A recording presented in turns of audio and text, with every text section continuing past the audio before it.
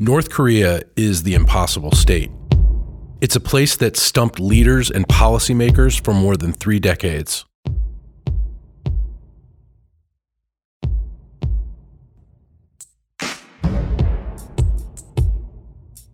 It has a complex history, and it has become the United States' top national security priority.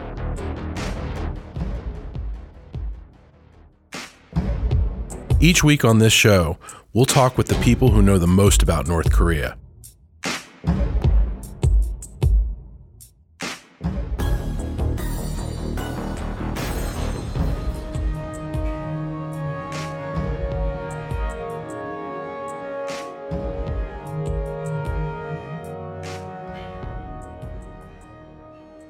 Welcome to another episode of the Impossible State podcast here at CSIS. This is Victor Cha, Senior Vice President and Korea Chair at CSIS, Vice Dean and Professor at Georgetown University. Normally, I'm a participant on the program, but I'm subbing in for Andrew Schwartz, our Senior Vice President for External Relations, as the moderator. And today's topic is about North Korean human rights. And we have 2 wonderful guests with us. The first guest we have is Lindsay Lloyd, who is the Bradford M. Freeman Director of Human Freedom at the George W. Bush Institute in Dallas, Texas. Thanks for joining us, Lindsay. Yeah, my pleasure. Good to be here.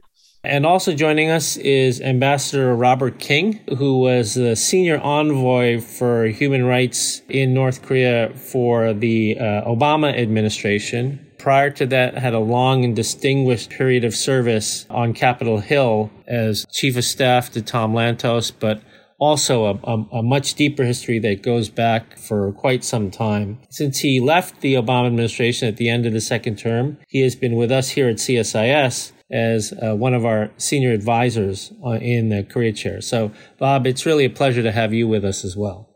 Thanks. It's good to be here.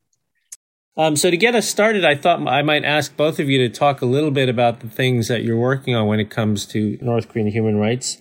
Let's start with Bob. Not an insignificant achievement. Bob, you've just authored a book about your experiences on North Korean human rights that was, I think, published by Brookings Press and the Asia Pacific Research Center at Stanford that just recently came out, I think, within the last few months, right? Just a couple of months ago. It was a good opportunity, and Stanford was very thoughtful in terms of providing me the chance to think back over my experiences. I was there for over 7 years, and it's kind of nice to be able to think about what you were doing, what you were trying to do, and put it in the context of what's been going on with North Korea. I didn't want to go through and catalog the North Korean human rights abuses. That's been done extremely well by the Commission of Inquiry, which was established by the UN Human Rights Council. It's also done by a number of organizations. The Committee for Human Rights in North Korea has done a number of excellent studies that have cataloged, identified, pinpointed what the human rights abuses are in North Korea. What I tried to do in the book is to talk about what I was trying to do, what my thinking was in terms of how we ought to press North Korea on human rights. And basically, there were half a dozen areas that I tried to focus on. The first of these was working with the United Nations, working through the United Nations on North Korea's human rights engagement. The UN plays an important role in that regard. Human rights are an obligation of members of the United Nations. There's the Human Rights Council, the concern that's expressed in the General Assembly and other institutions about human rights. And being able to push on the North Korea problem in the United Nations context was very helpful. In addition to simply providing another voice, there's the opportunity through the United Nations to make this not just a U.S. issue. Other countries in the world are interested, are concerned. In the Human Rights Council, for example, it was the European Union and Japan during the days that I was there that took the lead on the North Korean issues. and on the human rights issues. And this was extremely important. And so I think it was a very useful and very functional kind of thing to do. We were able to get the issue brought up in the Security Council. Since we first raised it in 2014, we've been able to raise it now 4 times in the Security Council. It's been discussed. So simply internationalizing the human rights concern is an important way that we had of raising the level of the issue of increasing pressure on North Korea. We also focused, second issue was, how do we get information into North Korea?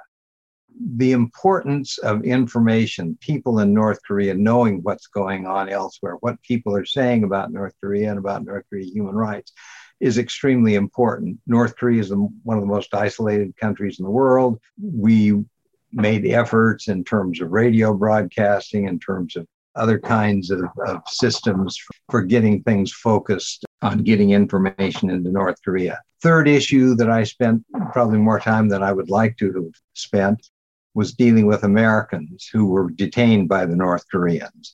We had a number of Americans who were held for various periods of time. The best known of the cases recently is Otto Warmbier, who died shortly after being released by the North Koreans when he returned to the United States. And this was something that I spent a lot of time dealing with in terms of these issues. A fourth issue was the question of refugees. North Korean refugees, most of them go to South Korea. There are problems in China because China is the way out for most North Koreans who seek to leave. We had issues that we had to deal with China on trying to encourage opportunities for North Koreans to be allowed to leave. It was also a question in terms of what we do in the United States and how we provide for those refugees that choose to come here. So that was another issue that I spent a good deal of time focusing on. The last issue was the question of humanitarian engagement. And I spent a certain amount of time during one of the periods when I was involved dealing with providing humanitarian assistance to North Korea. We also worked very closely with a number of American NGOs who were involved in humanitarian help, medical assistance, educational assistance, technical assistance on increasing farming productivity and so forth. So my focus in the book was to try to look at these kinds of things that we tried to do, what we were able to do, what were the problems, and where do things stand. So it was a nice opportunity to think back over that period of time. Thanks. That's a great synopsis of the book, Bob. I hope it'll whet their appetite to buy it, not deter them from buying it, because they got the Cliff Notes version of it. So, over to Lindsay. So as I said, Lindsay is director of the Human Freedom Initiative at the George W. Bush Institute. President Bush has actually quite a unique history when it comes to North Korean human rights. I think that we'd all agree on. I mean, he was the first president to sign into law the North Korean Human Rights Act, and personally took an interest in trying to improve the lives of North Koreans. I was there when he actually brought in one of the defectors from North Korea into the Oval Office to meet with him, the author Kang Chul-hwan. He was quite interested in this issue.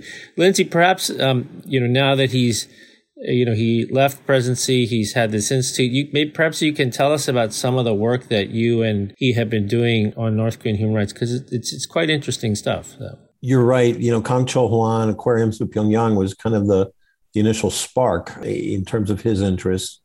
And he's maintained that, in the 20 odd years since then.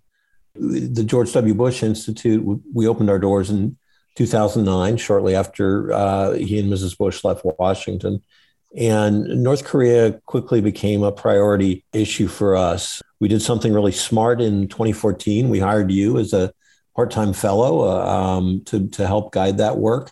But we set out really with three main goals. The first was to better expose the suffering of the North Korean people. This was a time when there was a lot of attention being paid to North Korea's nuclear ambitions and nuclear tests and so forth. And we wanted to make sure that there was also a spotlight on the human rights side of things. We wanted to put these issues sort of on the radar of policymakers, opinion leaders, and the general public, particular outreach to the Korean American community, which hasn't always been engaged on these issues, but when given the opportunity, had had some real energy that they brought to the conversation. And, particularly we found among second generation Korean Americans a real desire to learn more and to do more, try and be active on this. And then thirdly, to try and provide some real assistance to the North Korean people. In our case, that wasn't the kind of programs that Ambassador King was describing in terms of providing medical relief or agricultural relief, things like that. But what can we do for these small community of North Koreans that have resettled here in the United States? As Ambassador King said, there have been a large number have made it to South Korea, more than 30,000. About somewhere between 200 and 250 North Koreans have resettled a year, thanks in part to the North Korean Human Rights Act President Bush signed into law. And we decided specifically, after doing some research, to establish a scholarship program for North Koreans, for their kids who have resettled permanently here in the United States. So we beginning in 2017, established the scholarship. We have supported 28 refugees, so about 10% of the total population here, given away almost $170,000 in scholarships for college, community college, things like that. So we've done different papers, different events, things like that, again, to sort of spotlight what's been happening. Great. Thanks, Lindsay. And I would say that, and I think you'd both agree that there may be a lot of debate on the North Korean nuclear issue, but there's not a lot of partisan debate on the North Korean human rights issue. This is the one law that gets unanimously approved by both houses. And when Ambassador King was working for the Obama administration on these issues, there were many opportunities that that the Bush Institute and Ambassador King and others all collaborated on this issue. So there's a lot of bipartisan support for this. A question I have for Bob is that, so you did this incredible job as the human rights envoy for both terms of the Obama administration. Normally what we would do is we'd also have your successor on the program, but there is no successor since you left office. And so perhaps we could start by, maybe you could tell us a little bit of background about this human rights envoy position that you did. And then, what sort of person would be good for this particular time? I'm not asking you to name names, but what sort of person do you think would be good for this sort of job? And why haven't we had one since you last held the position? The position was created by Congress. When the North Korea Human Rights Act was passed in 2004, law said there will be a special envoy for North Korea human rights issues. Initially, it was presidential appointment. When the act was reauthorized, was extended 4 years later in 2008, the legislation specified that the individual would have the rank of ambassador and require Senate confirmation. So it's basically a position that Congress pressed the administration to establish. And I think there was a feeling that there needed to be someone who would give attention and focus to the human rights aspects of our relationship with North Korea. And I think that's basically the logic behind it. That's certainly how I approached it in terms of making sure that we were giving attention and giving focus to these human rights problems. The value of having a person in that position and the value of having a person with the rank of ambassador is that it gives you enough stature and status within the bureaucracy, within the government, to be able to raise human rights issues at a level where they can get some attention. It's just useful to have someone who sort of thinks about the human rights angle on all kinds of issues. And when you're in meetings that are talking about anything to do with North Korea, there are certain ways that you can shape policy to give it the human rights angle more attention and more focus. And that was what I really saw this position as being able to do. The kind of person that you want to do this is, I think, somebody who's deeply committed to the human rights issue, but also somebody who's willing to not only work within the State Department organization to push the issue, but somebody who will also reach out beyond to raise the issues and create pressure on the State Department to do these things. I work closely with NGOs, with non-government organizations. I consider that an important part of my effort. But I also considered the importance of encouraging other countries to take an interest and to focus on North Korea human rights. And so I made a point of being in Geneva whenever the North Korean human rights issue was on the agenda. I felt like I needed to be there and make sure that people understood that this was a special interest for the United States. But I also made a point of trying to reach out to other governments and other countries to make this an important issue. I worked very closely with the South Korean government, which has a serious interest in North Korea, and worked with people in North Korea who were involved in concern with the human rights issue. I think in part because of the American decision to create this human rights special envoy, the South Korean government initially created an ambassador at large for human rights issues who, in fact, worked heavily on North Korean human rights issues, but they subsequently created a position of ambassador for North Korea human rights issues, who was a direct counterpart to me. And I think this was useful and important because it sort of raised the profile of the human rights issue. And I think that was particularly important. Right. That's terrific. One of the things you mentioned was working with NGO organizations. And I want to go to Lindsay because I know that the Bush Institute has worked with a number of different groups and want to get his view on that. But before I do that, could I just one quick follow-up, Bob? So why hasn't there been your successor? This position seems to have been vacant for a while. When the Trump administration came in, one of the first things the first Secretary of State, Rex Tillerson, did was to go through and look at how he was going to restructure the State Department. And one of the first things he did was to announce that he was going to get rid of that position, that he was proposing that position be eliminated, and that an undersecretary who has a lot of other responsibilities and deals with a lot of other issues would also take over the North Korea human rights portfolio. That was something that was pretty well disposed of even before Tillerson was disposed of. And the point was that there should be someone in that position. But unfortunately, the Trump administration didn't appoint anyone. The initial effort was largely to use human rights as a stick to beat the North Koreans, to try to encourage them to cooperate with the United States in looking at the nuclear issue. And then there was the effort to engage the North Koreans, a couple of summits, and ultimately no special envoy was ever appointed or named or nominated to be considered by Congress. Well, that's unfortunate because it is such an important position. Over to Lindsay. Again, Bob mentioned that one of the things he did was work with NGOs.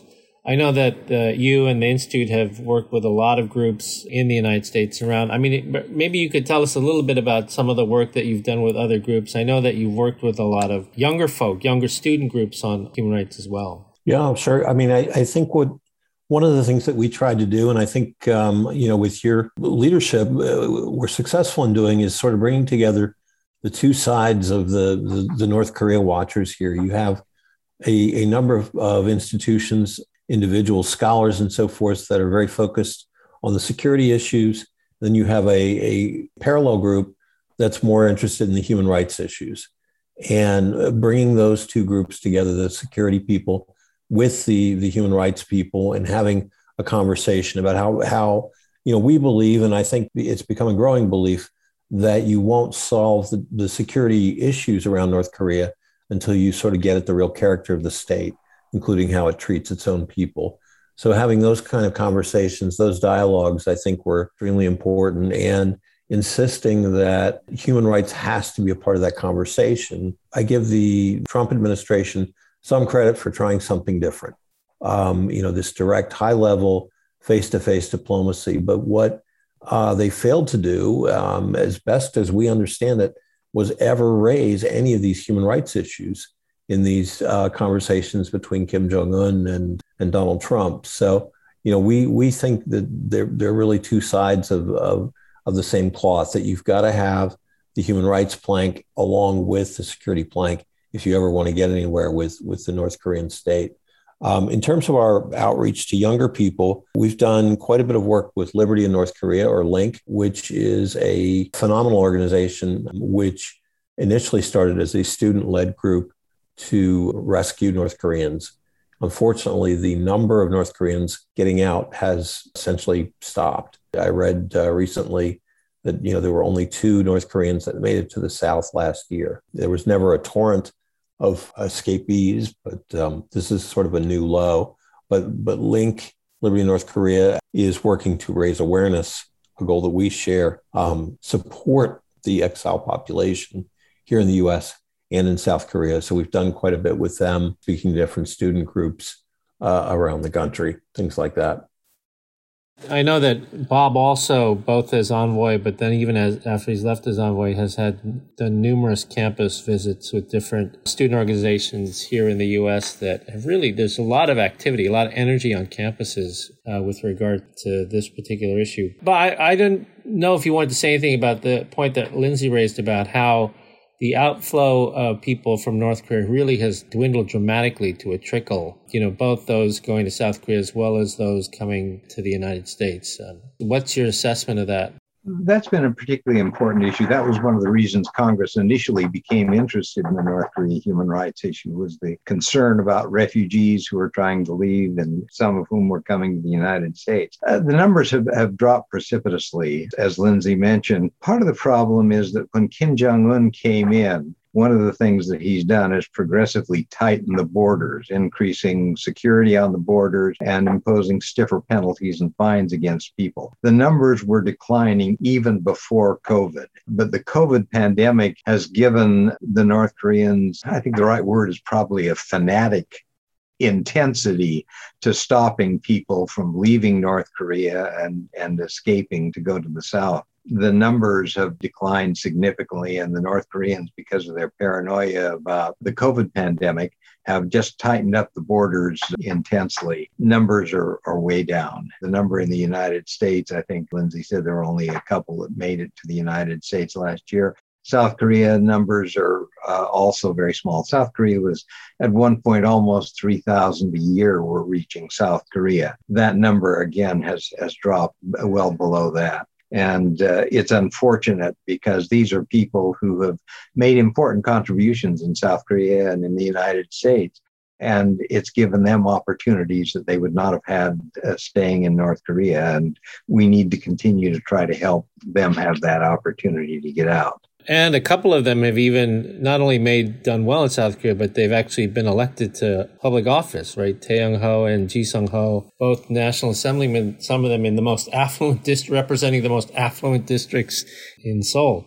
So it's important to talk about, I think, the activities that both of you undertake, because as both of you said, a big part of this issue is consciousness and sort of mobilizing people to care, to first understand and care about this issue. Maybe we can move now to something that you both mentioned, which is the other element of the human rights portfolio is also the humanitarian issues. And I know that Bob, you worked on these quite a bit. Your thoughts on whether that we are in some, approaching or already in some sort of humanitarian crisis in North Korea, given the impact of COVID? Love to get your thoughts on that. Sure. I think there's a real problem in North Korea because of the shutdown of the borders for the COVID, concern about COVID. Some of the numbers, again, North Korea is very difficult because of the access to information is so tight. There are estimates that we're talking about trade dropping to 10% of what it was in the pre-COVID era. And North Korea is a country which does depend heavily on trade for various products that provide food and medicine for its people. And this has been, I think, a very serious problem in North Korea, just because of the economic problems that it's had. But in addition to that, there's been much tougher weather. Weather conditions have been more difficult. There have been increasing storms. North Korea has faced problems, is facing problems this year with destruction of food, loss of harvest. I think there are very serious potential problems for North Korea going on right now. And it's increasingly difficult to try to provide help to them because foreigners are not allowed to go into the country. And that's not just on the American side preventing Americans from going, but also the North Koreans are not allowing foreigners to come in. Diplomats have largely left North Korea because of the difficulties there. All of these, I think, are indications of a very serious problem going on in North Korea and no easy solutions. Lindsay, so following on from what Bob said, do you think that perhaps these conditions in worsening conditions provides an opportunity for some sort of humanitarian diplomacy by the Biden administration? Yeah, I think the opportunity is there. I would just note as we're taping this on September 10th, the Washington Post has a really terrific article about essentially how little we know about what's going on inside North Korea. As Ambassador King said, the diplomatic corps, never large, has left. Foreign journalists, again, there were never a lot of them, but even those few that were based in Pyongyang are gone. And the flow of refugees, which was another source of information about what was happening in country, has essentially stopped. So there's a lot that we just don't know, a lot of speculation that's going on. I think we've always been open to the idea that humanitarian aid is important and that it is something that should be done because it's the right thing to do. Again, this notion of wanting to help the North Korean people. The challenge is, how do you ensure that food aid or medicine or whatever it may be that is taken in North Korea actually gets to the people who need it, not just to the elites? North Korea has generally been steadfastly opposed to any sort of international monitoring of what's going on, of allowing donors to kind of make sure that their assistance is getting to the right place. So that's a real challenge. I mean, you want to see food get in, you want to see medicine get in, COVID vaccines get in, things like that. But you also want to ensure that it's not just going to the party elites and the top echelons of society. So my view on this is the algorithm that works with regard to that is not when each of these organizations like the WHO or the WFP or other NGOs and governments are negotiating individually with North Korea on the terms of humanitarian assistance. What works best is when, in one case, the United States is sort of negotiating on behalf of itself, WFP, the WHO, and others on sort of a broad protocol for how all assistance should go in. And that seemed to work best in my experience in the past. We're running out of time here. Can I just go to sort of a lightning round, if you will? And I know this is going to be very unfair questions, but we didn't really, and Bob touched on it a little bit because he talked about some of the other actors. I wanted to sort of ask you if you could give a sort of thumbs up or thumbs down on the role that other external actors are playing in this North Korean human rights issue. So are they a positive force, or are they not a particularly positive force in helping on this issue? So the first country is Japan. Bob? The Japanese have a concern with Japanese citizens who were abducted, and that's been the focus of Japanese concern. But it has also been a way that North Koreans have been able to leverage assistance from Japan, and the Japanese have provided some assistance. So the proximity of Japan, the importance of Japan, and the size of its economy are going to continue to make Japan an important player on the human rights scene. And they do have an interest, and we need to work with them on that. I worked very closely with the Japanese on a lot of these questions and met with the abductee families. And yes, very important. Lindsay, China. China has been difficult. We saw an initial period when the Commission of Inquiry report came out. We saw China actually move in some ways that were a bit surprising, to not fully comply, at least somewhat comply with trade embargoes and trade restrictions, things like that, sanctions. But more recently, I think China has not played a very constructive role. They continue to send escapees back to North Korea in violation of international treaties. They've done very little, by most accounts, to sort of stem the nuclear program. And although, ties have been somewhat restricted by North Korea's self-imposed isolation, China's leverage remains enormous. Unfortunately, we've got a leader in North Korea that's willing to starve his own people to see them suffer.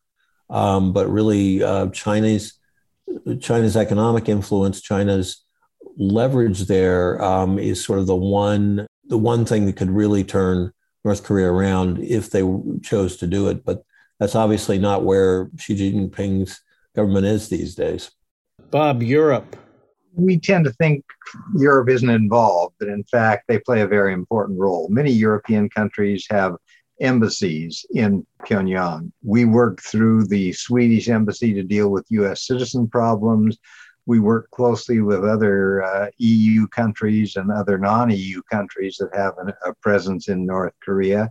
And it's been a positive and a helpful relationship. I made a point when I was in Geneva to work very closely with the Europeans. And when I went to Geneva, I usually went on to Brussels and met with members of the European Parliament, with the Foreign Ministry of the European Union. I think it's important that we make this not a U.S.-North Korea issue. Human rights needs to be an issue that involves other countries and a lot of other countries. And the Europeans have an interest in these issues. They have the resources. They have a presence in Pyongyang. I think they're very important, and I think we need to continue to work with them.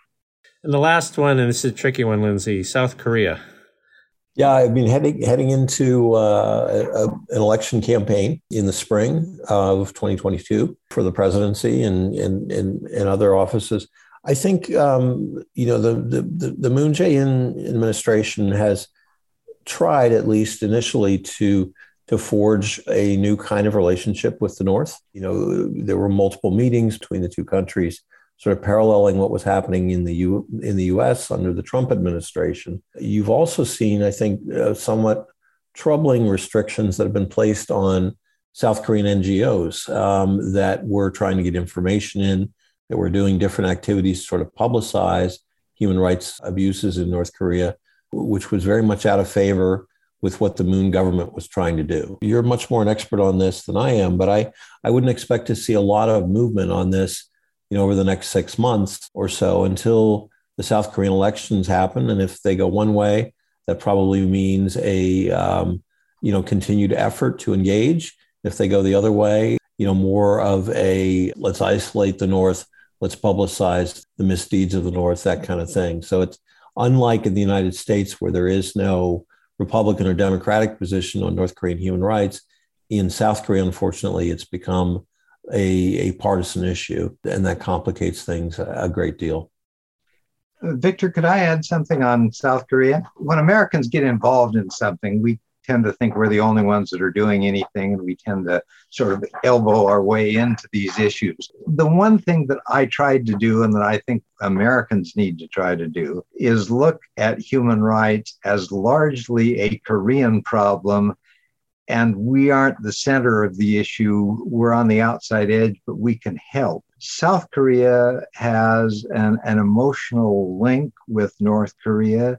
These people are Koreans. They're brothers, they're sisters, they're family members. There's a long history. And this important link is something that we as Americans looking at the issue need to be very cognizant of. And I think it's important that we work closely with South Korea. I think I visited South Korea more than any other country when I was special envoy, because I felt like that was where we needed to make sure that the South Koreans understood what we were trying to do, and we worked together on these kinds of issues. So I think Americans need to be sensitive to the South Korean concerns, and I think we need to coordinate, cooperate, exchange ideas and information to make sure that we're both working together. We both have similar interests. South Korea is a country whose government, whose principles, whose ideals are very much like the United States. And I think we need to make sure that we work carefully and closely with them on these kinds of issues. This is terrific. So we're about out of time now. So I want to thank Lindsay Lloyd, Freeman Director of Human Freedom at the George W. Bush Institute, and Ambassador Robert King, former envoy for human rights for the Obama administration and senior advisor at CSIS, for joining us on The Impossible State for this discussion about human rights in North Korea. Thanks to our audience, and we'll be with you on the next episode of The Impossible State. Thanks to you both.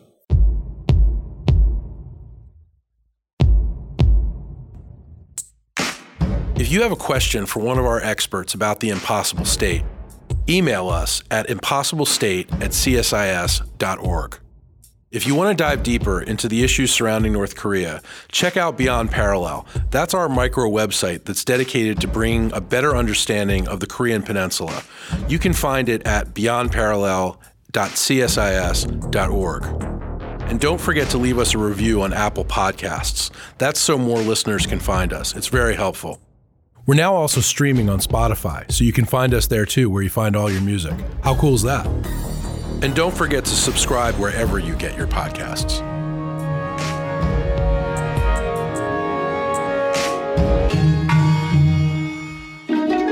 This is The Impossible State.